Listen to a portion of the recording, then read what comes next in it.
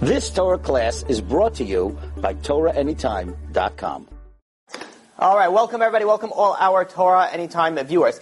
Today we are learning Lerefuah Shlema for a Refuah Shlema and an easy birth for Naomi Rachel Bat Tzipora. The topic tonight is why do bad things happen to good people? And also a very, very important aspect that we want to discuss tonight, Be'ezrat Hashem, is can God remove that suffering? If God can do anything and everything, which we know He can, then can He remove the suffering? And if He can, then why doesn't He? A little bit of a philosophical question, but that's the plan to answer these two ideas today, Be'ezrat Hashem. So, when dealing on the question of why do bad things happen to good people, first we have to understand that 90% of times that people ask this question, it's not an intellectual question. It's an emotional question. Think of it this way. You see, somebody who's sitting and crying, laying like on the floor in the funeral, and crying and screaming, why did he die? Why did he have to die? And then, you have a smart aleck that, leans over and starts like tapping the person. Excuse me. It's like a second. So, and like, look up from their crying. They're like, yeah, what's going on? Says, you're asking why. So, what happened was, he says, when he went, bungee jumping, they forgot to tie it, and then there's something called gravity, and that is why. And then the guy's like, what? Are you kidding? And they still keep on crying, why? They're like, I don't understand. I just answered his question. Why is he so upset now? Because it wasn't a question. It wasn't an intellectual question. It was an emotional question. An emotional question doesn't warrant an intellectual response. It actually just warrants they're looking for relief, is what they're looking for. When people ask, why do bad things happen to good people? In essence, they're not looking for an intellectual question. But we are going to attempt to answer this intellectually. To get this a little bit on the understanding on how this is an emotional question, imagine the scenario. You're walking down the street and you see somebody jump out of a second-story window and land like straight on its stomach. What is the first thing that you're going to go over to him? What are you going to say? Are you okay? What do you think he's going to be like? He'll be like, oh yeah, funny story. So, I get stressed a lot. I like to take a leap of faith, is what I call it. It happens about every Tuesday or Wednesday during the week. The air sort of, relaxes me. Then the pavement sort of makes me forget about all my stress. So how you doing? That's not what we're expecting. So why do you, and in fact, if you ever took a CPR class, one of the first things you're supposed to do is, you're supposed to there's a guy who is either sleeping or in a coma or not responsive on the floor. What do? You tap the person. Hey, are you okay? Be like, yeah, I'm just taking a quick snooze over here on Kings Highway. It's like, yeah, just a little bit of relaxed thing over here. So no, why we ask these questions, it's not a question. It's like, here's another scenario. You see somebody that, you haven't seen this person in a really, really long time, and then you see them and you're like, oh, okay, if I avoid eye contact, maybe they won't, good New Yorkers. I don't know if you guys from Vegas will understand that, but New Yorkers, we like to, keep to ourselves, So you have, and then like, oh man, you caught eye contact. So as you're doing the walk past by, you're doing, hey, how are you? You be like, actually, I'm not that great. You're just like, you don't even stop. You're like, okay, see you later. Thanks for catching up. It's not a time that you're looking, it's not a question that you're looking for a response. Another proof that this is not so much as an intellectual question is, when do people ask, why do bad things happen to good people? When you have like someone who gives a lot of money, lost all his money. Or somebody who is such a great person dies young. Or something along those lines. Yeah, the Holocaust. You have so many other ideas, the big things. But if this is an intellectual question, you should ask this if you stub your toe. Why do bad things happen to good people? You get a paper cup. Why do bad things happen to good people? Why is only the question when huge things happen? And the answer is, it's because it's not so much the intellectual question that you're dealing with, it's really the emotional problem that you have that you're trying to deal with it. But today we're not going to deal with the emotional question, we're going to deal with it on an intellectual level. So in order for this question to be valid, there are three things that need to be true about God in order for this to work. Number one, God has to be all-knowing. Number two, God has to be all-good. Number three, God has to be all-powerful. If God does not have any one of these three things, He has to have all these three things. If He does not, then this question doesn't, is irrelevant. Because if God is not all good, then why do bad things happen to good people? Because God enjoys, when people suffer. So God has to be all good.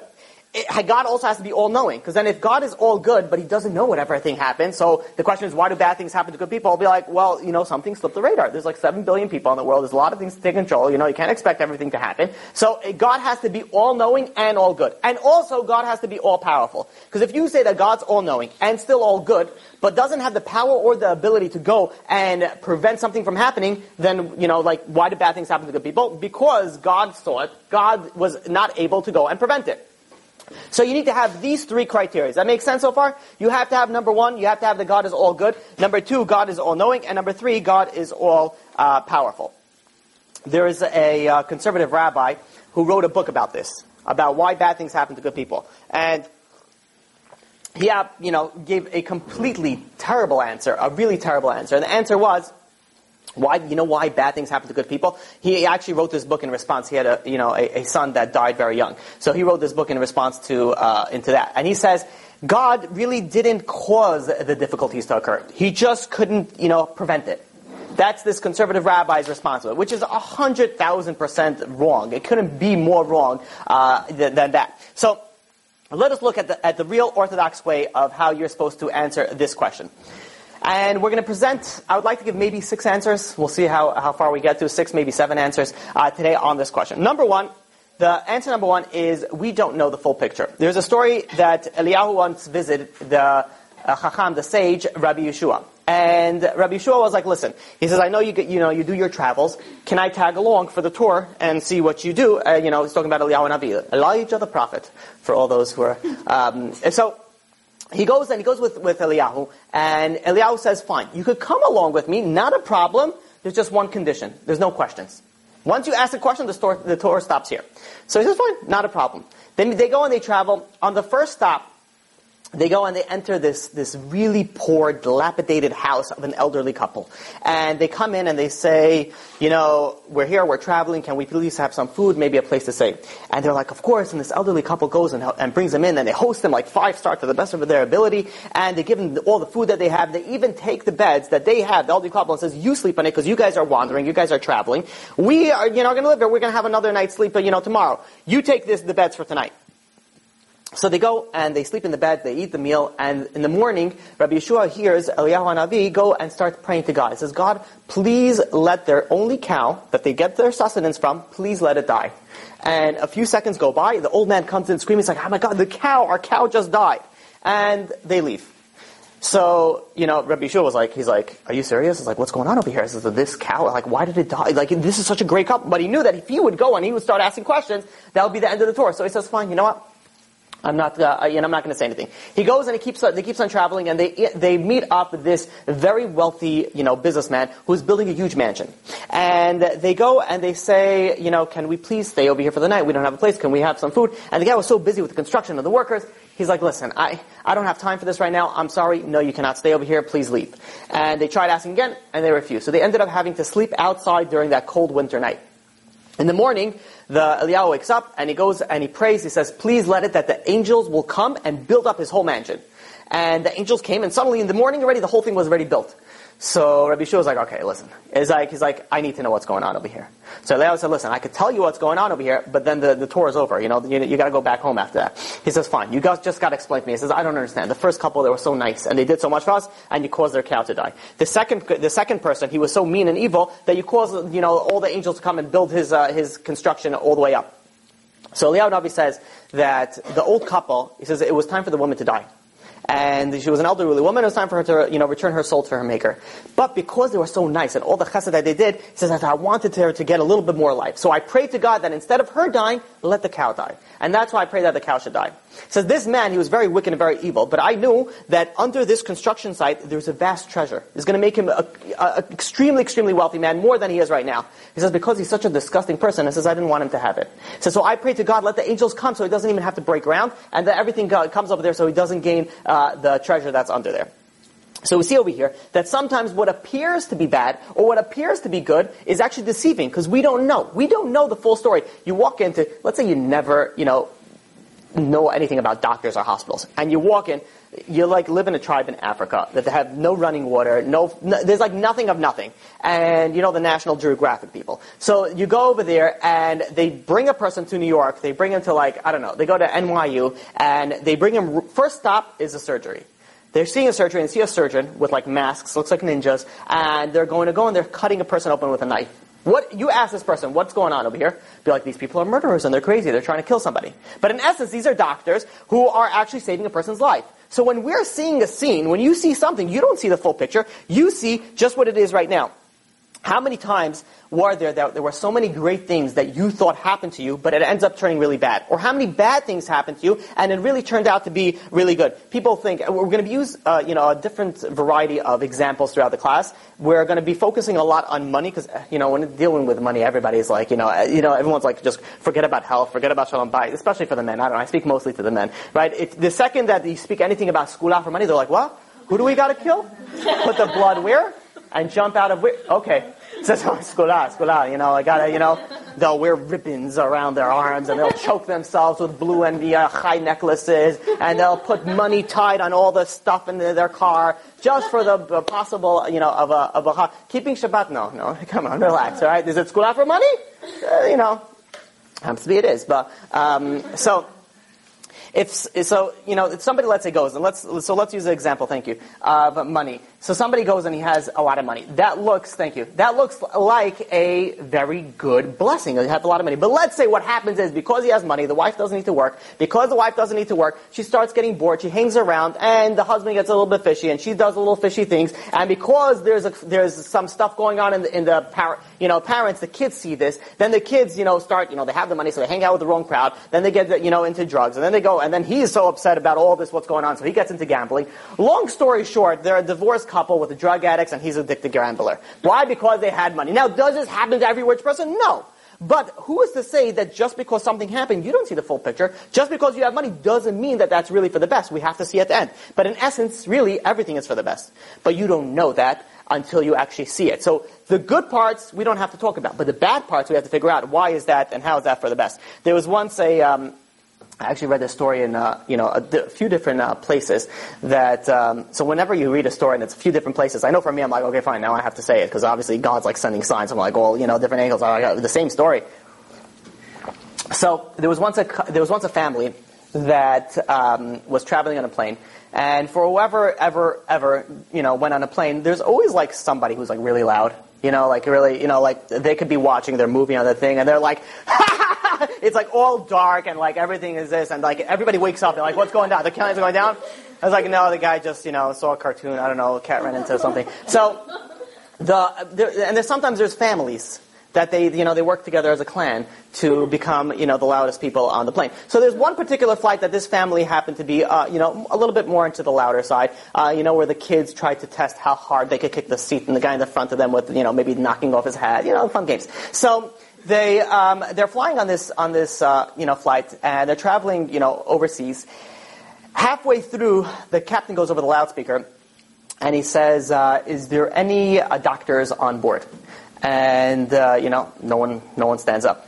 So his flight obviously wasn't going to Israel. So then he goes and he says, is there any... One person got it. All right. Then he goes and he says, a few minutes later, is there any medical professional at all on the flight? No one answers. It's like, is there anybody who ever read a medical book? Like, does anybody know anything about anything? No one's answering. So a few minutes go by, and they see that the stewardesses keeps on walking past by to this young woman that's sitting next to this loud family and asking her a question, and then going back to the captain. Going there, then back to the captain. So eventually the captain goes on the loudspeaker and he says, listen, due to a possible medical emergency, we are going to have to make a detour, and we're going to have to land in this country to make sure that this is not any serious issues. So people were like, okay, what are you supposed to do? It's a medical emergency. You got to do it. Except for one family. And they're like, oh, come on. We have our chauffeur waiting for us, at our destination. We have reservations. We have this in our vacations. And they go to this woman who obviously was the one. He's like, are you okay? And basically the same thing. And she was like, yeah. She said she's okay. We could keep on going. Now this is one, the backseat driver. This is the backseat flyer. She goes in and she's like, it's okay. We can go. And the stewardess is like, no, the captain made the decision, and he's going to, we're going to make the detour. And they're like, are you serious? It's like, we paid for the flight just as much as she did. And she said she's okay, why can't we go? And going back and forth, eventually it was, they were becoming this big ruckus, and the pilot has to come out of the cockpit, right? So the pilot, right now it's like, this is like Air Force One cockpit, like there's like, fingerprint and the eye scan and a blood sample, and then he opens up and he comes out and he's like, listen, woman, he says, we are going to get off over here, or, the only difference is you might stay over there for disturbing the peace on the plane. And she's quiet, and like, no, it's fine, peanuts, please, So they go and they land in this as they land in this nearby country. You saw like the ambulance, the fire engine. It's not like one. There's never like one EMT, unless maybe you're landing in a place in Mexico. There's a guy with like a little woo woo on the thing over there with a van. And he had like painted a sticker of like a plus sign of it, like ambulance. So but this was like it was a fleet of ambulances over here. Paramedics, I don't know if they got doctors. And the second that the plane came to a stop, they didn't even have to taxi. They just like everybody just came on the board. They went straight to the woman. They put her on the stretcher and they brought her down. They started running some tests. While they're running some tests, everyone was sitting on the flight to see if they could just go back on the plane, if she could go back on the plane, or she has to stay over here. While they're running some tests, the father of this family is, feels a little bit lightheaded. He's like, so he calls, he asks for a drink. He gets a drink. As he's drinking the drink, he falls down. He collapses. And, so everyone starts screaming. He's like, EMT, ambulance. I don't know, maybe they said Hatzalah. I don't know whoever was there on the plane. And the people come running back on. Within 30 seconds, they see him on the floor. They bring him right down to the ambulance, and they start also performing some tests. A short while later, they come up and they say to the girl who was initially was a problem. She said, "Listen, you're going to be okay. You could go back on the plane, but this guy, he has to go get admitted into the hospital." And they called the whole family, came on off the plane, and they went and they drove in the ambulance together to the hospital. As they're driving, the EMT says, your father suffered a tremendous, crazy heart attack, a heart attack that, if we wouldn't have been there in the time span that took us to get there, he would have for sure died. If he would have been on the plane, you guys would have not been alive. He would not have been alive. And she says, the EMT goes on and says, the only reason that he's alive right now is because they had to bring the plane down because of that other passenger. It's like, isn't that crazy? And they're like, like obviously embarrassed about the whole thing. So over here, we see this story over here that they thought it's the worst thing that's possible. They're going to ruin their flight. They're going to ruin their whole party, their whole vacation. Meanwhile, the fact that it landed and it went a detour and it took them away from their destination was the biggest present, the biggest gift that they could possibly ask for, because this saved their father's life. And how many times in life does things happen and we're like, oh, come on, why did it happen? Just wait 30 seconds later and be like, oh, okay, that's pretty cool. Like, all right, thank you, God. There was once a young man who went over to his rabbi crying, very depressed. He's like, Rabbi, I don't understand. He says, I'm a Baal Tshuva. He didn't have to tell it to the rabbi because the rabbi knew him, but I'm telling you, he was a Baal Tshuva. And he goes and he says, it's very hard for me to date and find a girl. Finally, after years and years of dating, I finally found the one, the perfect one. He says, I agreed to get married, she agreed to get married, then we went to meet the parents, and the father started questioning me. He says, started questioning, things were going good, until he asked me, he says, so what do you do? So he says, I learned Torah. I said, in Yeshiva, I learned Torah. So he says, and how are you going to support my daughter? He says, I'll find a job. Father was not happy with that, and he was like, ask a few more questions. He's like, this marriage is no longer continuing. He says, I don't want my daughter to be, one of those. She's like, and they broke off the entire engagement. And he goes over to the rabbi. He says, Rabbi, I don't understand. He says, didn't you tell me that if you do anything for God ever, if you do anything good, you don't get hurt from it? He says, I lost my soulmate. I lost the one for it. How is it possible over here? So the rabbi says, listen, I don't know the full story. He says, but one thing is, you're right. You didn't lose out from it. You'll see. I don't know about today. I don't know about tomorrow, but trust me, you didn't lose out from it. The guy had a very hard time getting up from it. And he was depressed for a little bit. A few months later, he got out of it. He started dating again. Within about a year, he ended up finding another girl, and he ended up getting married to her. Right before the chuppah, he goes over to the rabbi, who is still his rabbi, and he goes and he says, Rabbi, he says, when I, first found the first girl, he says, I really thought that she was the one, and she was perfect. I could not imagine that I would find a better girl. And he says, and the girl that I have now, he says, I would never have dreamed in a million years that such a girl existed. I am so blessed, and now I see that everything that God did was really for the best. The fact that I didn't get her was really so much for the best, because I got here so much better. The story's not over there yet. Bless you. He goes and, bless you. Gesundheit, livelihood. Okay, so he goes and he says, and the other girl also, within a year, the first girl also ended up getting married. 2 years go by, this guy's happily married, has a kid, another one on the way, and the other girl, it turns out that she got divorced. How did he know about it? Because it was all over the news. What happened is that this girl was also a Baal Tshuva, but she did something in her younger years, and let's just call her a convict, fugitive, one of those words, whichever one they want. Somehow she did it, and somehow she got away with it. But they ran open this investigation, and they found out that it was her. And her husband didn't even know about this. No one knew about this. It was something serious enough that because of that he divorced. He's like, you did what? And he divorced her, because of that scenario. So then he goes back to the rabbi and says, I thought that I already realized the full answer. It's like you never realize the full answer all the way until the end. Only until 120. Even when you think that you see the best, you really don't even know half of it. Half of it is really just hidden and under it all. There's another, idea on this that you have, I know people that have a lot of money, and because they have a lot of money, they actually do sins. They do sins that they couldn't have done if they didn't have the money. Which means there are certain people that they would love to sin. They really would. They try hard, but they don't have the means to get to it. But all of a sudden now they have the money, now they're able to do it. And the same person if he has the money, he would do the sin. If he doesn't have the money, he just doesn't have the ability to do the sin. And when you think about it like this, so if God's giving that person money, you think that's a good thing. But in essence, it's really a bad thing because this person's going to end up sinning. And he's going to get punished for that sin. As opposed to even the fact that he really wanted to do the sin. That's a punishment in itself. But the fact that he couldn't actually get to do the sin is already a benefit in itself.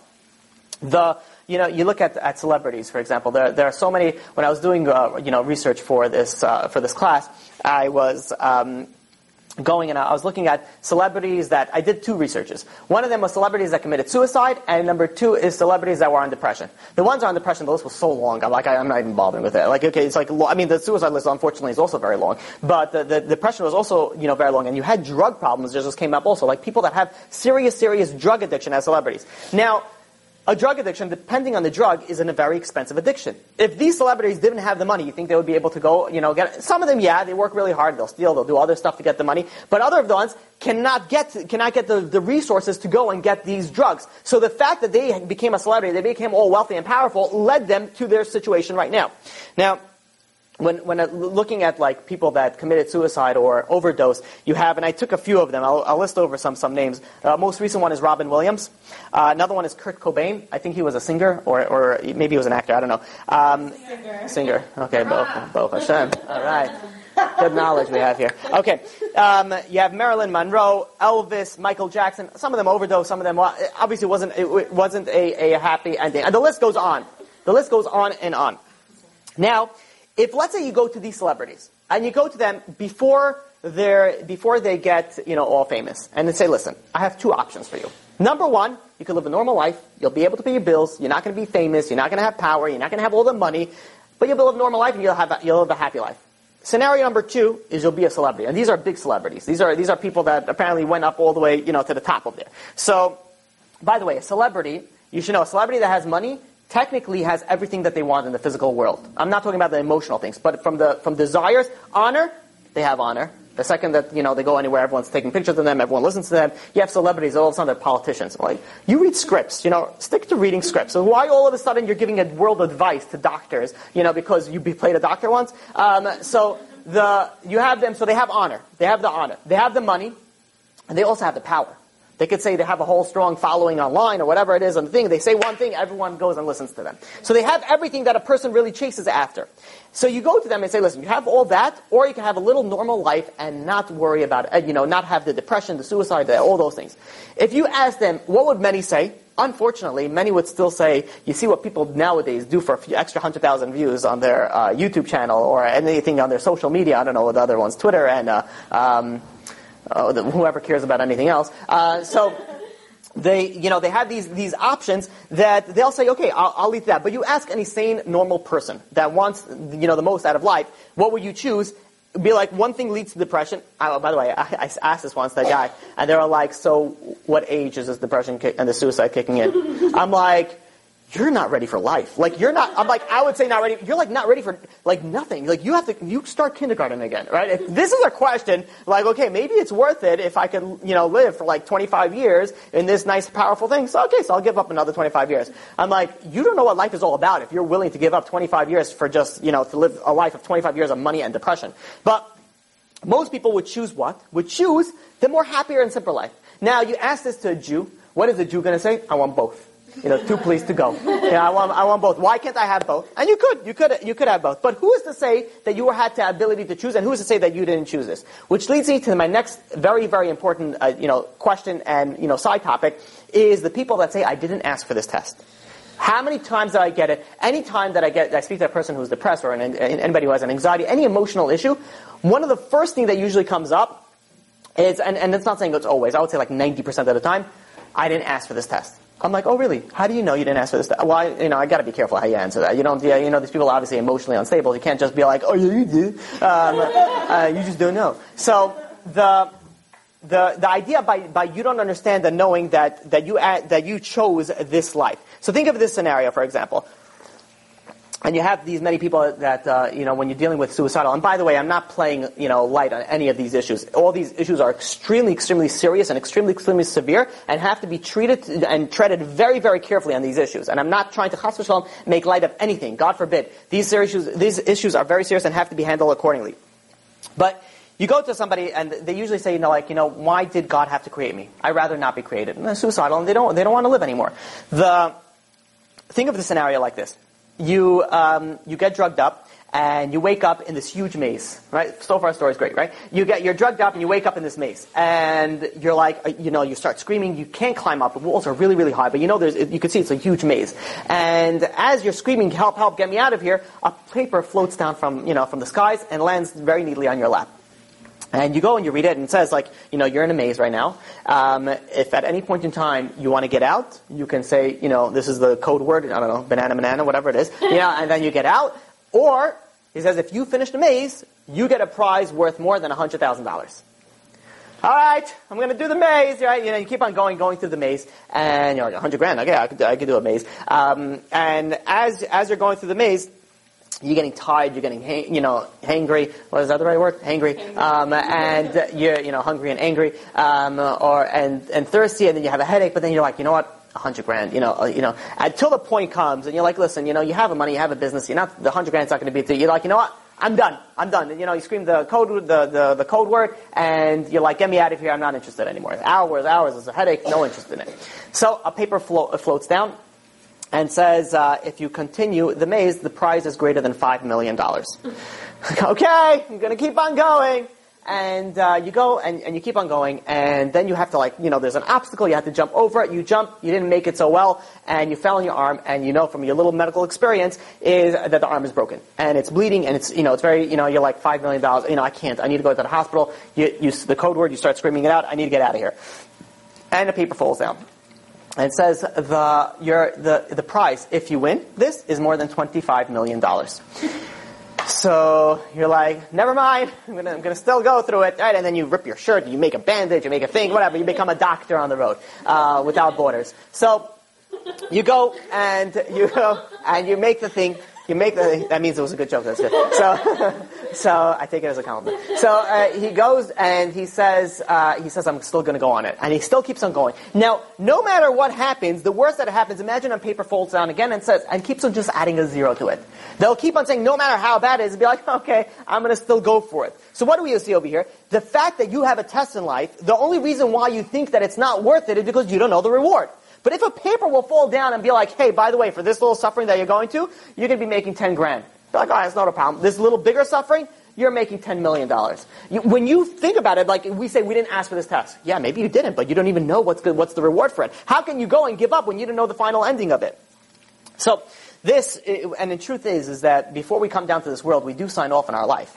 We do, you have a signature and be like, this is your signature, you actually signed off on everything that's going to happen in your life, because this is something that you need to do to fix. You need to be in this particular situation, in this particular family, in this particular society, in this particular mindset. Everything has to come in for a reason. Nothing is just, nilly-willy.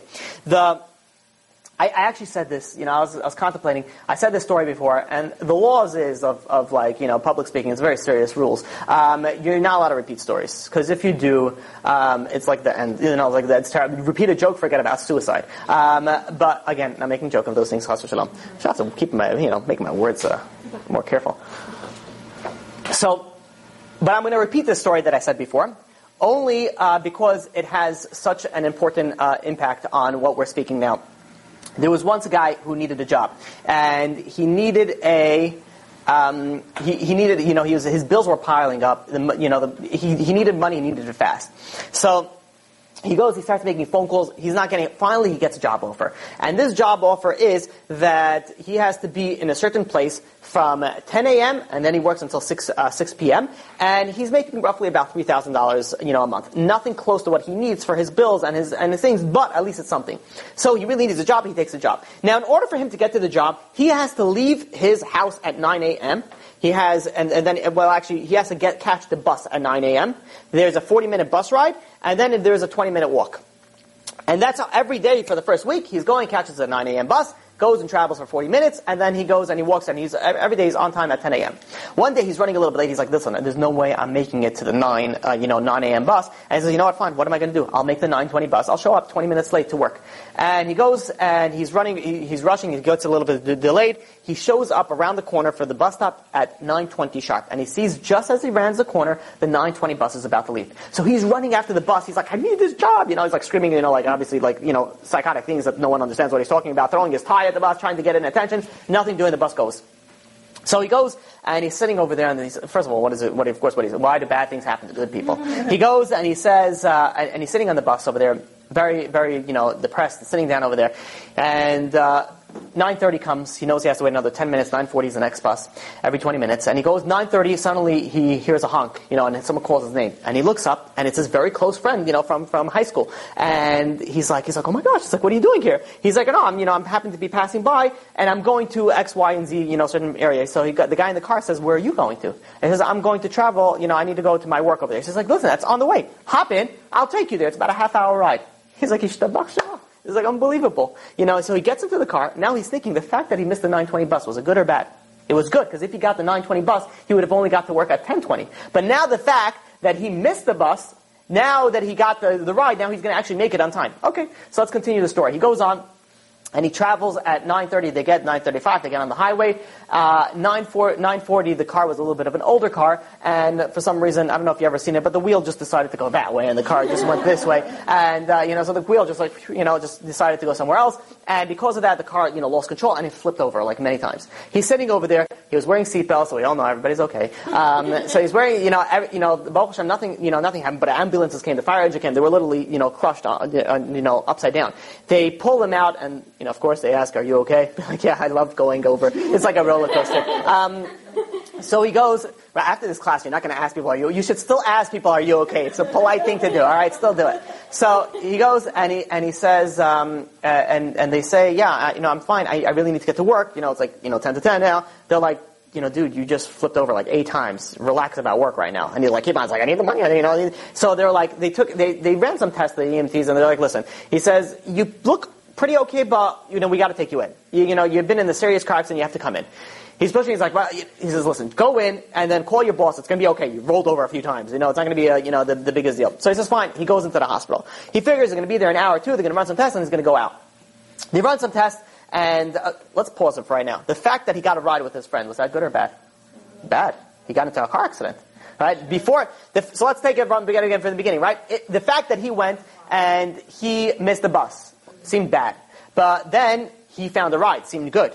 Then he got in a car accident, so the ride seemed bad. So we're so far, right now, where the story we are right now, it seems pretty bad.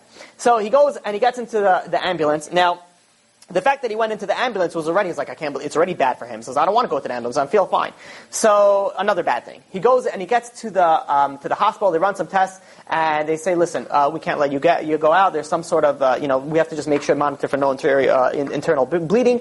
He says, you can't leave yet. And he's like, you gotta be kidding me. He says, I need to go back to work, I can't. And they're like, listen, our medical, judgment is strongly telling you, stay put. Not knowing what to do, he stays in the hospital and he gets admitted. He's sitting over there bemoaning his ill fortune, and he's sitting over there and he's, in the hospitals they have this privacy policy, which is unbelievable. It's great. So between you and your neighbor, there's a shower curtain, which is, just to make sure that there's, you're able to breathe. So there's holes everywhere. So, somebody came to visit his neighbor, and he hears him, he's like, wow, that voice sounds so familiar. So, he's like, the guy's talking, he's like, I know this guy from somewhere. And he looks over and he opens up the curtain, and he sees over there, it's his best friend from college. He's like, you gotta be kidding me. He's like, what's going on? And he's like, what are you doing over here? He's like, don't worry about it, long story. He's like, and they start catching up. So what do you do? What do men talk about? Second see a guy, I don't know what girls talk about. One of the first things, so what do you do? I think I've asked this, to my wife. It says, so what is comparable to a woman, in that? And I forgot what she said. I want to say something with weight, but, I gotta be careful on that. But, something along those lines. So they don't speak. It's just, okay. How many kids you said you had? Round off the fat factor, anyways. So the guy says, what do you do? So they start talking about what each one did. And then the guy who came to visit said, listen, he says, I know you have a job now. It seems like you have a pretty good job. And he's like, yeah, very good job. Yeah. He says, I started a business a few years ago in Baruch Hashem. It's really expanding. He says, and I'm looking for a manager for one of my departments. He says, and I could use a guy like you. He says, I remember you're a good guy. I could use a guy like you. He says, I don't know what you're making over there, but why didn't you say you come work for me? I'll pay you $10,000 a month. So like any good Jewish person, you're not gonna be like, yes, I'll take it, praise the Lord, No. See, what do you say right away? You'll be like, okay, let me think. I have to, all right, you are a good friend of mine. Like, all of a sudden you're doing him a favor, what? I really like you. Fine, okay, let's do it. And you're shaking it. Now let's take the story again from the beginning. The fact that you missed the 9:20 bus, was that good or bad? It was good. Because then you got a ride from your friend, which was bad or good? Was good. Then you got into an accident. Was it bad or good? Good. No health issues. And then you got into a car accident, which was also good. Then you got into the ambulance, which was also good. Then you got into the hospital at the middle, which was also good. So we see over here, everything that looked bad at the end was really good. So why are you complaining? Why are you sweating it when you don't know the full story? You don't know the ending of it. There's many things in life that we go and we say, oh God, why did you do this to me? Will you relax a second? You just saw the preview. Wait until you see the full picture. So there was once this idea. There's once a... What? It's so late. Oh my gosh, what are we going to do? We just did the introduction. Okay, so maybe it's a two-parter. So there was once there's two beggars, paupers. Poor people. I don't know how you want to translate this. All three were great. Yeah, right? There's a certain time where you could just stop, but I just go. All right. So they go, and one was a Jew, one was not. They were both German, and so they, the German Jew says to his German non-Jewish, friend, partner, whatever you want to call it, he says, listen, Passover is coming up. Pretend to be a Jew, and then you will go and you'll be able to get, into the Passover Seder, and you'll have like the best, you'll have the meal. It's 4 cups of wine, and there's like meat, and there's like everything that you want. And the guy's like drooling. He's like, oh, 4 cups of wine, and you're like, yeah, trust me, be Jewish. So what do I have to be Jewish? Just put on a yarmulke, put on a kippah. He found the kippah that says, Temple Beth Kel, whatever it is, Shalom Institute. And he goes and he sits. They both wait in the synagogue after the prayers to get picked up, today taken. Unfortunately, they were separated, and they each went their own way. Now, we're all here, we're familiar with the Passover Seder. So, but if you're never familiar with the Passover Seder, just picture this from a viewpoint that you've never been there. So you sit down, like nice dishes. Everyone there is like they're reading, they're like their Harry Potter cloaks in white, with they're all ready to like do stuff. And there's like cups of wine filled up, and then there's like nice like a dish. It seems like something is burned. There's an egg there. There's some celery. You don't know what's going on, but there's something over there. So you're like, oh, excellent. This is going to be great. This this guy's mouth is watering. All of a sudden, they start handing pamphlets. He's like, what's the reading material for? He's like, what are we reading over here? So they're like, he's like, is this like a playbill? Like, what are we doing? So he goes and he doesn't say anything. There's a guest over there. So they open up to page 1. And then all the kids starts asking questions. And the guy's like, it's like an hour, and they just, they're still reading over there. And he's like, meanwhile, sweating. He's like starving. He's like, let's go. Let's get the food on over there. He's like, what's with these Jewish people? Why can't they just eat, normally? So he goes, and a short while later, finally the first dish comes out. Everyone gets a piece of celery about this big, or a potato, depending on where you're coming from, and and some cry water, salt water, right? You get some of that. And the guy is looking at it. He has like a dish here, a little cup of salt water, and this little thing over here. He's like, "What are we doing with this?" He's like, "Are we baking now?" And he's like, "No, you dip it in the thing, and then you eat it." And he's like, he puts it in his mouth. He's like, "I have another one." "Ah, blacha, you can't, we can't eat another one. You have to only one." He's like, "That was it? He's like, "That's the, I was like, "What's going on over here?" So he waits, he keeps his mouth shut. The next dish comes out. And it's, this is some, green leaf with some spicy herb on it, and that looks like mud together with it. And they're like, "Here, eat this." He takes a bite out of it. He's starving. He puts the whole thing in his mouth. Some people are very careful on how spicy it needs to be. Like everybody around the table needs to cry. If they don't cry from the tears of it, that's a terrible thing. So, he's sitting over here. Steam is coming out of his, his ears. He's looking over here. He's like, "These Jews are crazy." He's like, he spits it out. He closes his playbill. He closes his book. He gets out of there. He's like, "You Jews are crazy." Well, he says it in German. It's like, "You Jews are crazy," and he runs out.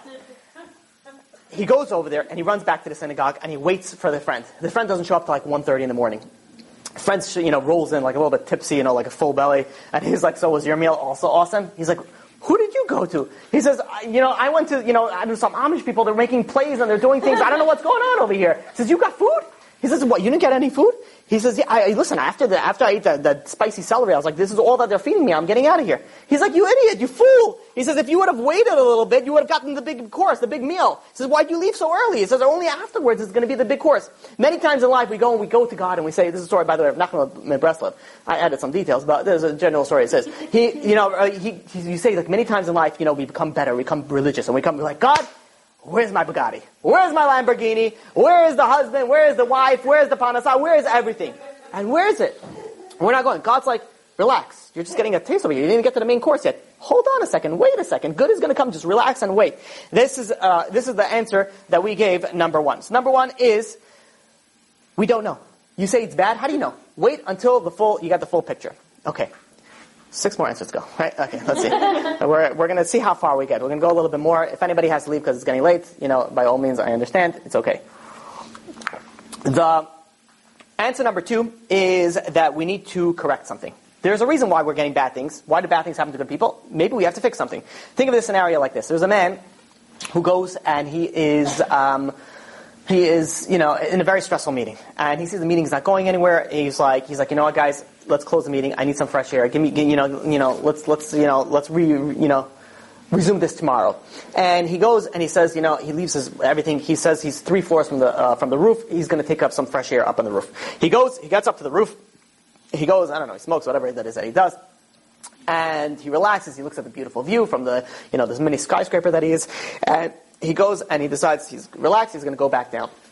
Now, as he was walking up, he noticed that the top 3 floors above, which means the bottom 3 floors, he was on the 4th floor from the top. The top 3 floors, they were all under construction. So he was like, "Oh Hashem, this is going to be great. No one's going to bother me. I'm going to be up there. It's going to be great." He gets to the door handle. He's going to go back in. He feels rejuvenated, and it's locked. And he's like, no. Like in your mind, you're like, no. You see everything happen. You're like, oh no. And he starts banging. He's like, "Hey, open up. But he realizes it's for the top 3 floors. No one's even there. It's construction. And he's like, so he reaches for his cell phone. And his cell phone is in his other pocket in the coat and downstairs. And he's like, "You have got to be kidding me." He's like, "Can this day get any more worse?" And he goes, and he's not knowing what to do. So he goes over to the ledge. It wasn't that bad of a meeting. He didn't jump. And he looks down.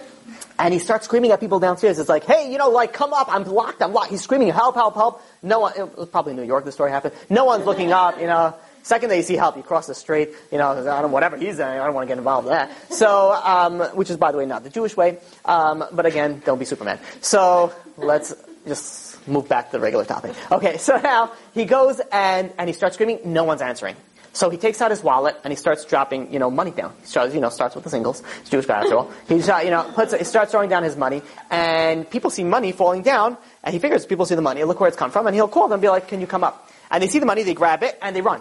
And they take the money, grab it, and they run before the owner comes and finds it. So he's like, you've got to be kidding me. So he finishes the singles, he goes to the 5s, the 10s, the 20s, the 50s, the 100s. Soon he's out of money. He's like, these people are crazy. He's like, what's going on? And he starts screaming, nothing's doing. He saw from the construction there was some pebbles, little rocks over there. He takes a rock and he drops one rock, down. Like a little bit, not to hurt anybody, just on the side. A rock falls down. This one person gets up, like, are you crazy? You trying to kill me over here? What's going on over here? And he's like, no, I'm sorry. Can you come and open up for me? Can you open up the door? And all of a sudden the guy comes and opens up the door. And so to us in life. God sends us money, all the good things, we'll grab it and run. Be like, do you ever thank God for the business deal? Do you ever thank God for the shidduch that you made? Do you ever say, no. I speak to this guy, he's like, come on, Rabbi, I could get any girls. I'm the smoothest talker. I tell you, I can get whoever I want. So they don't even bother to thank God for something that they send them a wife. They don't even bother. I'm the best businessman. Are you kidding me? I could close any deal. So you don't even bother. But all of a sudden, everything good is coming out. All of a sudden, one bad thing happens, you look up. But God, why? For all the good, you don't bother with that. But one time something bad happens, you start looking up. And that's very unfortunate. If God wants to take your attention, if you don't get the attention when He's sending you the good, He's going to have to send you some pebbles down to look up. You think of the scenario like this. You wake up in the morning. That's great. You woke up. That's really nice. Not everybody gets to wake up in the morning. You were able to brush your teeth. That's also great. You have running water. You're able to take a shower. That's also amazing. You're able to go and you're able to eat. You're able to pray. You're able to go and you're able to have clothes. You have a roof over your head. You have heat. So far, pretty good morning so far, right? And then you go and then you get into your car, your nice heated car with the heated steering wheels and the heated seats and the heated whatever, and everything is, and you start driving, listening to some relaxing classical music or a shiur Torah, depending on who you are, and you go and you start traveling on the road. You travel on the road, everything is great, you're drinking your nice cappuccino, frappuccino, al pacino, whatever it is that you're drinking, and you're driving. As you're driving, you're going over there, and suddenly you get a flat tire. You get a flat tire. What is the first? God, why? Why do bad things happen to good people? I don't understand God. Be like, well, hold on one second. Now, I don't wish a flat tire on anybody. Chas v'shalom, it's one of the worst things that can happen. We all know. It's like a paper cut. It's like more brutal than like breaking your foot. It's like very, very serious. So, you go over there, you don't want this on anybody, but you have all this, did you ever be like, okay, God, you know what? And then you ask the person, how was your day? Terrible. I showed up 5 minutes late to work because I got a flat tire. I had to call Chaverim until they came. It was ridiculous. I had to wait outside over there. I didn't, do anything. And so, are you seriously complaining right now? Like, this is the same idea when people are on a plane and they complain, how was the flight? Oh, I was sitting next to somebody who hasn't showered in at least a day, and it was a little bit shaky. And I tell this every time, I'm like, you're flying on a missile. You're flying on a missile. You're complaining because it was a little shaky? I'm sorry, Your Majesty. It was a little bit shaky. When we look at this, we don't appreciate it. We don't thank God for all the good. Then God sometimes has to send us something bad in order for us to appreciate the good. Now, God is a God of loving kindness, chesed. There is two types of kindness that we know. There is a kindness of just giving, and then there's discipline. Discipline is also a kindness. It's also a chesed. You think of like this scenario. You have a kid who is playing in the street, right? And you're sitting over there, and a story actually works better from a man's perspective because men are more lazier. A man is sitting there drinking cold beer on a hot day outside, watching his kid, play with whatever, a rock and a mouse, whatever it is. So and he's sitting over there and he's drinking his beer and he's like, listen, I don't know, Sylvia, I don't know why he named this kid Sylvia, but the kid's name is Sylvia, nothing wrong with Sylvia, but whatever. He's like, listen, Sylvie, he's like, don't play with the mouse. Mommy's not going to be happy of it, as he takes a swig of his beer. And then he goes and, she's going and she's playing around and she's running around and, drinking beer, enjoying the sun. And suddenly she gets close to the street. And this is where things happen in slow motion, right? And it's like, she's getting close to the street and she's like, Sylvia, no, come, hey. And she's like looking and she's like, how far can I take this? And she's going to be like, and he's like, stop, come on. And then she's like getting one step in, and this is where everything goes in slow motion. He's like, no. And then he gets up and he starts running to her. And he takes her hand and she grabs her hand as she's about to go into the middle of the street and throws her back to the sidewalk. Meanwhile, a car just zooms past by. And she sits on the floor and she starts crying. And she's crying. She's like, why do bad things happen to good people? She's a very intelligent young woman. So she's like, when you go into this scenario, are you going to say, well, listen, she's, are you serious? I'm like, he just saved your life. It's the same scenario. This is the more famous scenario that's given in this. You see a little kid that's holding a knife. Now, the same scenario, the lazy father, right, sitting on there drinking a beer, whatever he's doing. And, he's playing with the knife. He's like, what you doing, darling, with the knife? Give it to daddy. Come on. but the recliner is really comfortable, so you don't want to move. You're like, come on, just bring it to daddy. Bring the knife to daddy. And she's like, no, you know, the cheek to the shoulder thing, you know, like, and she's like, no, my knife. And then she spots sort of like a key in a keyhole situation. She sees a electric socket, and she's like, oh, look at that. I think I could open up the wall. So she goes and she starts going very slowly to the electric socket. And the same scenario, the father jumps out of the chair, smacks the knife out of her hand, and she starts crying, why do bad things happen to good people? But the answer is like, no, this is really good for you. You would have gotten electrocuted.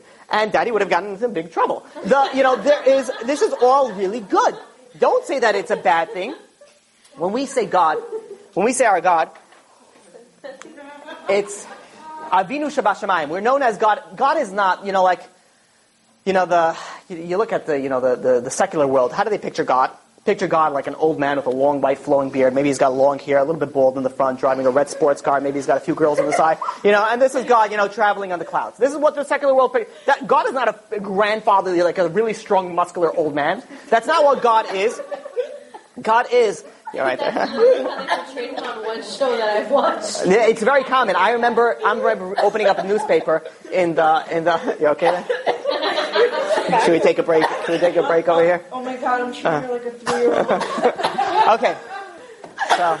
No, I'm sorry. You always treat her like a 3-year-old. No, I actually do that to my. All right. We're okay? Baruch Hashem. Okay. So now, just so everybody knows, there's no alcohol being served over here. It's just purely vodka, water. Okay. So now, when we say Avinu Shebashamayim, our Father in heaven, we say our Father, not our grandfather. What is the difference between a father and a grandparent? When you go to a grandparent, the second that you go to a grandparent, they're like, okay, here's some snack, here's some chocolate, here's some gum, don't show daddy or mommy. And, it's like 7 a.m. and the kid's like, like one side of the face is like chocolate, the other side is chewing gum at the same time. And the second that the kid does something bad and needs to be disciplined, what happens?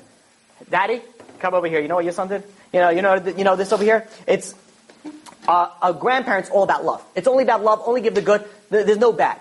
But a parent has to do both. It has to give the good, but it also has to discipline. But the discipline comes out of love. We know now our Father, Avinu Shebashamayim, He's our Father in heaven. If He's sending you something bad that's happening, unfortunately, and I don't wish it on anybody, but if something bad happens, realize that there's a purpose for it. It's a discipline. It's coming out of love. Not because God hates you. Not because you're a terrible person. Well, maybe you are a terrible person. I don't know. But that's not the reason. God actually goes and He loves you and He's trying to discipline you. And this is what we're trying, and this is what He's doing over here with all that suffering.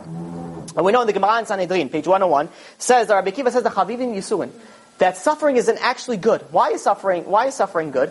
He says that he brings the story of the king Menashe, who was an evil, wicked king, and he, spread a lot of idolatry, and he had a very, very holy and righteous father. And he ruled for 55 years. And he ruled the evil the entire time, and only at the end, when God brought him through some suffering, all of a sudden then he came in and returned to God. So we see over here, some people, when it's just good, you don't do anything. All of a sudden, God gives you a reason to start looking for Him. Then all of a sudden, you're going to go and you're going to turn to God. So that's what we say, Chavivim Yisuin, Yisuin is good. That is answer number 2. Number 2 is, again, that it's a wake-up call. It could be a wake-up. If something bad, the Gemara, the Chazal tell us that if someone sees that bad things are happening, he has to look into his deeds. Maybe something's going on over here. Number 3 is negligence. It says, why do bad things happen to good people? It's a good question, but also bad things happen to stupid people and silly people and idiotic people. If someone's going to go and he's going to take a rollerblade and he's going to rollerblade off the roof because he wants to get video camera to put over there, and then he falls down and he breaks the place, like, why do bad things happen to good people? He's like, relax, buddy. All right, I'm not saying you're not good, but you're definitely not the brightest of the bunch, and that's why bad things happen, because you took a bathtub and you just took it off from the from the roof of your house. So. Like somebody goes and drinks and then he drives. And then he gets into an accident. Why do bad things happen to you? No, you're an idiot. You don't do that. You don't do those things. You get pulled over and then you get a DUI. I'm like, yeah, you're a fool. So bad things happen also to fools. Bad things happen to good people, but also to fools. So it's also negligence. Let's move a little bit faster because it's getting late. Number 4. Why do bad things happen to good people? Sometimes there is a need for somebody to pay for a previous sin. Let's say you did a certain sin, you didn't do tshuva, you didn't do it fully, you have to pay for that. What is it better? Is it better to pay for it over here, or is it better to pay for it in the next world? Well, it depends. Think of it a scenario like this. So you go and you want to open up a business, and you get, it's a large business, you need a $5 million startup loan. And some guy goes, has a lot of money, decides he's going to give you $5 million. He writes you a check, $5 million. 6 months go by, you lose every single penny. And more. So you go bankrupt. And you don't even have, the guy knows that you're not able to pay back, but you didn't have the audacity to see him. And months go by, you don't see him. Long story short, one time you're walking in the street, you see him. You try to avoid it, but you realize it's been too close, and you see him. So you go over there, and you're like sweating inside and outside. Your eyes are sweating if you're a man, and for your woman, it's called crying. He goes, and he says, and he goes over to the guy, and he says, listen, he says, I am so sorry. I can't, I don't even have I'm so embarrassed to come. And the guy says, listen, don't worry about it. I know what I was going into. Listen, I thought it was a good deal. He says, it's okay, don't worry about it. Baruch Hashem, I'm okay. So he says, listen, he says, I don't have my wallet on me. The rich guy tells this guy. Yeah, and he says, if you buy me a burger, we'll call it even. He's like, you want me to buy you a $5 burger and we'll call the $5 million loan even? He'd be like, yeah, don't worry about it. It's okay. Just buy me the burger and we'll call it maybe a soda, soda, maybe a small soda. $6. So he's like, what would be a normal response? He'd be like, listen, I'll give you $2.50. Hey, I'll give you $3. All right? I'm not going to give you. No, you crazy? The guy's going to be like, you want fries with that? What else could I get you? Could I buy you the store? Maybe? Anything. Like, I owe you so much. If this is all they want, of course you'll do it. This is literally paying back pennies on the dollar. Someone owes you $5 million. You give him back $5. It's worth almost nothing. Now, when God pays someone back in this world for suffering, it's pennies on the dollar compared to what you're getting in the next world. The next world, the suffering is much, much worse. Not that you want it and not that we ask for suffering. We don't want it. But when it happens already, realize that you're getting paid back right now pennies on the dollar. You are able to avoid that whole thing if you do tshuva and you fashvesh b'ma'asav, like we said. But if you don't know that you're getting right now pennies on the dollar. Another answer, which we're up to number 5 now, is it's an opportunity for growth. Abraham, when God tested Abraham that he should bind his son, his only son, Yitzchak, on the altar, did God know what Abraham, God knew what was going to be the results of the test. He knew the results. So why is he testing? If he knew the results already, why is he testing? And the answer is he's not testing for God. He's testing for Abraham. When we get put in test, we get to realize our potential. The more, the stronger the test is, and you're like, wow, I accomplished that, and you're like, I can do anything now. The more that you think of it as you're not testing for God, but you're testing for yourself to realize your potential. Think of it like this: you have, let's say you go and you want to exercise. So you exercise and you're going to go run. If you run with weights on your feet, you strap weights on your feet, and you run with weights, and then you take those weights off. You'll feel like, you like zoom past by. Like your speed is unbelievable because you put yourself into a test, and once you're able to get that, in another situation, everything is easy. So we get tested sometimes, we get tested through suffering as it is a test.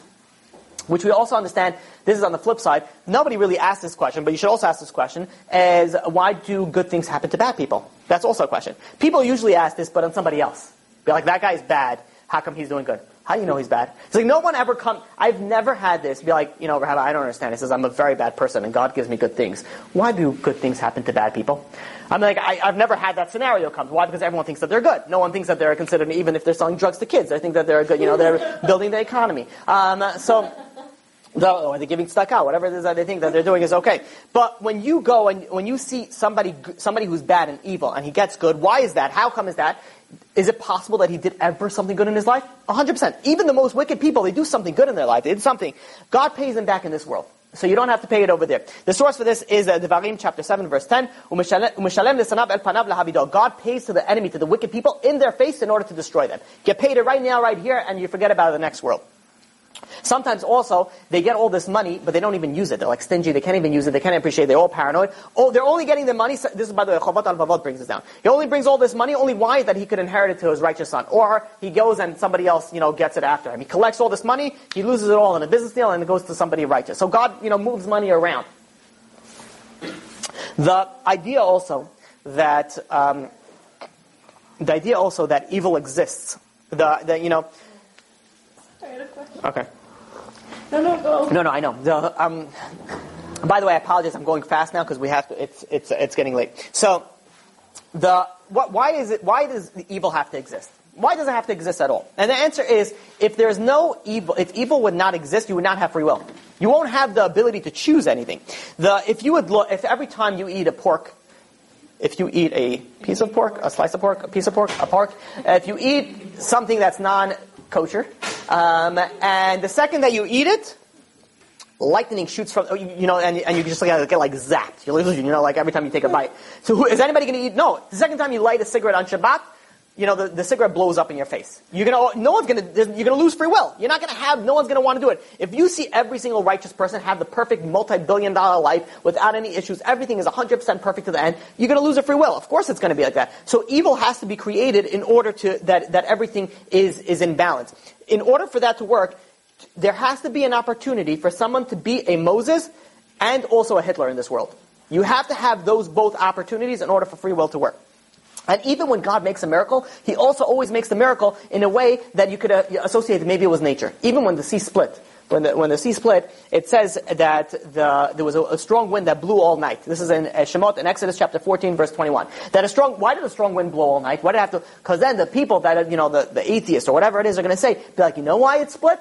No, it was just a freak of nature. And the Jews happened to just be in the right place at the right time. And that's why it split.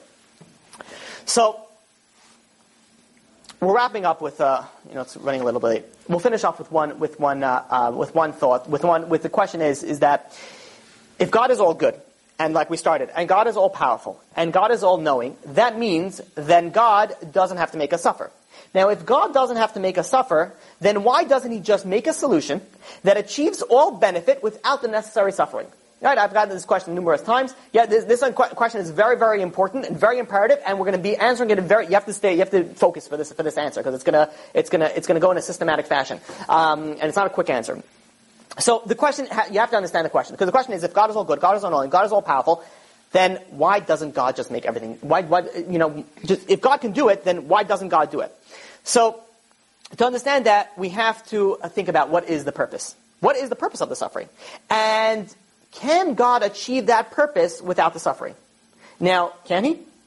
We should say yes, because God can do anything. So this makes this question all that more. If God can achieve even the purpose of the suffering without the suffering, then let's just get to it over there. So we go to Adam. When Adam was created, and it didn't rain until he prayed for rain. Now, why not? Why not just give God, let it just rain whenever He needs to rain? A similar scenario, you have a kid that travels abroad. In the Orthodox circles, the kids go to, let's say, to Israel to learn, either the seminary or to yeshiva, and the parent sends money every single month. Now, if the parent said, listen, here's 10 grand, whatever it is, 5 grand, whatever it is, all you're spending money for the year, I don't want to talk to you. The kid's not going to call and be like, hey, mom, how's everything? Maybe if it's a mama's boy, maybe they'll do that. But otherwise, they'll be like, listen, there's nothing that I need to speak to my dad. I got all the money that I need. There's nothing to talk about. But if every month they have to send the money, then the kid will be like, hey, how's everything? How's the family? Everything's okay. It's like 1 Mississippi, 2 Mississippi, 3 Mississippi. Can you please send the money? Just reminding. So you have this connection that builds up over here. God put Adam into the world, and one of the reasons, and we'll speak about the purpose of the life, the purpose of us being in this world. One of them is a connection to God. There's a connection that we have to create with God. If God would just give us everything, then there would not be a connection. If there was we only good, and you will have never a need to speak to God or talk to God, there will never be a connection. We had this, in the beginning of time, where it rained once in 40 years, right before the Mabul. So you have all this idea, the connection goes away. And besides that, you will also lose a drive to do good. If everything is always good, then okay, what's the difference? You just live life, you just enjoy life. Everything is enjoying. There's no drive to do as good as when you see bad. Because when you see bad, it drives you to do a little bit more good. You see people that they go through these third world countries, or they see, sponsor an African kid for $1.64 a day, and they show a scrawny African kid, in the corner with, please help me, and you feel okay, now you see the bad, you want to do the good. You see what the world is going through, you want to do the good. So if you don't have any of the bad, then the drive for good will also decrease as well. Now, can God still make it happen? Can God still make the connection, make it all good, and do it everything? And the answer is, yes, He can, because He can do anything. So then why doesn't He? So then we have to take it another step further. So you follow me so far? The way that we're working on this? Okay. Let's speak about money for a second. Can God make you a multi-billionaire? Answer is yes, He can. And can God make it that you'll be a multi-billionaire and it'll be for your best? And the answer is yes, He can. But let's step back for a second. When you're doing a mitzvah, the fact that you, let's say, make a blessing, Do you get the same reward as somebody else who makes the blessing? Same blessing, same food, same room. Do you make absolutely not? Because the reward is not just the mitzvah that you do. Everything comes into consideration. Your emotional state, your psychological state, your physical well-being, your tiredness, your annoyance. There's so many factors. Your upbringing, were you religious, were you secular? There's everything comes into play for the reward of one mitzvah. God doesn't just go based off action. It also goes based off the effort that you put into the mitzvah, that you put into the good deed over there. So now, when you're going and when you're doing one deed, now imagine you're doing this same mitzvah as a regular person versus the same mitzvah as a multi-billionaire. Now, and again, we're assuming this, that when you're doing the mitzvah as a regular person, the reward is 1,000 times more. And when you're doing the mitzvah as a billionaire, you get the reward, but the reward is at level 10. So over here you have a level 10, and over here you have a level of 1,000. Now let's take that through your entire life. Throughout your entire life, imagine you're going through your life as a multi-billionaire, which will be great. Everything is great. You're doing the same exact mitzvot as you would have done if you would have done regular. Nothing changes. But one thing changes is all your effort and emotion and everything that you put into it. Now, as a multi-billionaire, had you would have gotten all these rewards, you would have been of level, let's argumentatively say, level 10. Of course, the 7 levels happen, we're not speaking about it, but let's just use it, level 10. Had you would have done it as a regular person, you would have been the level 1,000. Now you ask, was it good for you or was it bad for you? Now, we know that this world is a temporary world. We know that this world is only 120 years. What are we dealing with over here? Afterwards, it's all eternity. So you have one option over here and you have one option over there. Now, I'm not saying, God forbid, we should all be multi-billionaires, I mean, Oh, there we go. Okay. So, see, men work a lot differently. The second I say we should all be in money, they right away in the beginning. So, but you have over here this idea that there is difference, that not only, you're putting only God into the factor over here. What about you? It says there's a big difference over here. What about you? Now, let's take it a step further. Can God make it that you'll be a multi-billionaire, have all the, and it'll be for the best, and you'll get the same reward in the next world? Can, right? Why not? Can you do everything, right? Why not? But he could give you that, but then something else. In order for that to happen, in order for you to get the same reward, there has to be the same level of emotions, intellectual, and that. So he could do that. He could give you the money, but then something else has to go. It could be health, it could be children's health, it could be shalom bayit, it could be numerous other things. Emotional health. It could be so many different things.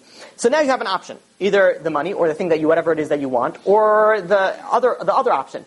Who is to say that this will be better for you than that? And in fact, we know that God does everything for the best, and God loves us. And the fact that God gave you this test means that out of all the possibilities of you getting the maximum possible that you can get, this is the best that you can get it, because God knew it. Now, let's take it a step further. But can God still do it? Can God still give you everything without all the bad, without all the anything else, and still give you everything that you want to have a perfect life? And the answer is yes. But it's not depending on God, it depends on you.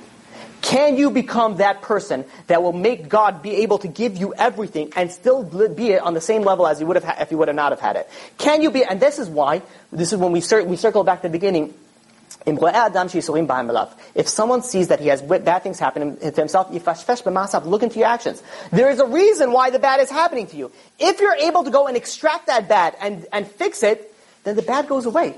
You do have the ability. The question is why can't God make a solution that achieves all benefits without the necessary suffering? He can. And it's all up to you. You have the ability to do that. Change your ways. There's a reason why things are happening. Become a better person. Do the things that you need to do. And then there will be no reason for God not to be able to give you everything that you need to. So while this question is a great intellectual question, the real answer is, very briefly, is you can do it. Stop blaming everything on God. Do something for yourself. Stop complaining that why bad things happen to good people. Become a good person and bad things won't happen. You won't see it. You won't see it even in the beginning. So now we'll finish up with this thought. The idea that we don't know the alternative. Because you could say why did God give me this test? This test would have been better. How do you know that would have been better? How do you know that you would have been survived better if you would have had an emotional test instead of a physical test, or a money test instead of shalom bayit test, or a children test instead of a spouse test? How do you know you could do any better in any other test? The proof of this is prayer. Prayer, when people pray, I get this very often, be like, what's the point? I don't get answered. I don't get answered. I prayed. I don't know why I'm clapping, but you prayed, and you still didn't get answered. The person unfortunately passed away. God doesn't listen to my prayers. There's no point to praying. And I say, how do you know? How do you know God didn't listen to your prayer? How do you know that this person was supposed to die, 6 months ago, and you extended the life for 6 months? How do you know that that you took the pain away with your pain, with your prayer? How do you know that this prayer didn't go and give the family the ability to overcome this suffering? How do you know that your prayer didn't work? Do you know the alternative? Absolutely not. 100% of the prayer work. Every single prayer works. The question is, just because God didn't answer it the way that you worded it does not mean that the prayer didn't work. The prayer worked, but we don't see the full picture. We don't know the alternative. The idea behind all this is that nothing in life is linear. You can't say A plus B equals C. We don't know the full picture. The real answer to this question is, why do bad things happen to good people? We don't know. We don't know. We cannot say, why? Because this person did a sin when he was 3 years old in a previous life, and that's why he's doing it up there. Which, by the way, another answer is also the problems that if somebody came back in a reincarnation from a previous life, and sometimes they have to pay for those sins also. But the real answer is we don't know. We don't know we don't know why bad things why bad things apparently happen to good people. First of all, you should also know that when people ask you why do bad things happen to good people, you have to say what is bad and who is good. What makes you think you're good, and what makes you think that is bad? The essence of it all is that God loves us. God loves every single person, and when God's sending you something, it's for your best. It may look like it's not. It may look like it's troubling and you're going through a hard time, but know that it is 100% for your best. You may not see it now. You may not see it in 100 years. It may only be after 120. But one thing you'll know when you get up there, it'll be like a light bulb. It'll be like, oh, you're awesome. You good. You good, you. Because we don't see the full picture. We don't see the full picture. Maybe we'll end off with, I don't know what number we're up to over here. There's like one-liner, 6, 7, 8, whatever it is. The answer for the final answer that I'm going to give, this is based off the Gemara in Shabbat, page 55 and 56 in Shabbat. You look at people that are righteous, and they also go through suffering. And a person, so the Gemara says that if a person has the ability to prevent somebody from doing something bad, and he doesn't, then he gets part of the sin, or she gets part of the sin. So if you had the ability to prevent someone from sinning, and you didn't, then you get part. Now again, this was a whole topic in itself. We gave it about rebuke, a whole class on this. But that unfortunately, people are held accountable for sins that they could have prevented as well. So why do bad things happen to good people? You may see yourself as you've never done a thing wrong in your life. Maybe you could have helped somebody else. Maybe you could have prevented somebody else from doing something bad. We'll finish off over here. We'll open up to any questions. No questions? No questions yet? Not on camera. Yeah. Okay, so you answered my question on why bad things happen to good people. It's a question that's always bothered me because I've seen a lot of bad things. I work with children who unfortunately have had bad things happen to them, and my job is to try and fix them. But I don't like the answer. Which one? Okay, well, not all of them. I mean, they're pretty good answers, but I mean, it still doesn't make it fulfill. Okay. You can never. If someone's going through, let's just be clear on this. If someone's going through bad things in their life, don't be like them. You know why you're going through a bad thing? Because you were an evil person in a previous life. Go, best of luck. Next please. You don't say that. And the truth is we don't know. We don't know that. But then the question is, if you don't like the answer like that, then I'll ask you like this. And I don't mean to put you on the spot, and you can just say pass on the question. Do you believe in God? Yes. Okay, do you believe God is good? Yes. Do you believe God loves everybody? Yes. Okay, so then there's no question. I know. What next? The question, remember, the question is really an emotional question. It's not an intellectual question because we can't bear to begin to understand it. The question really, stems from an emotional being. Like you see somebody, especially when you're working with children. Let's say they've been an abusive parent. Oh, this child, such a cute little kid. Like, why did he have to go through all those things? We don't know. We don't know the whole scenario. You don't know because of that. Maybe 1 year that he had to go through all that suffering. He's going to build an organization that's going to prevent hundreds of thousands from kids from doing that. You don't know the fact that. Why?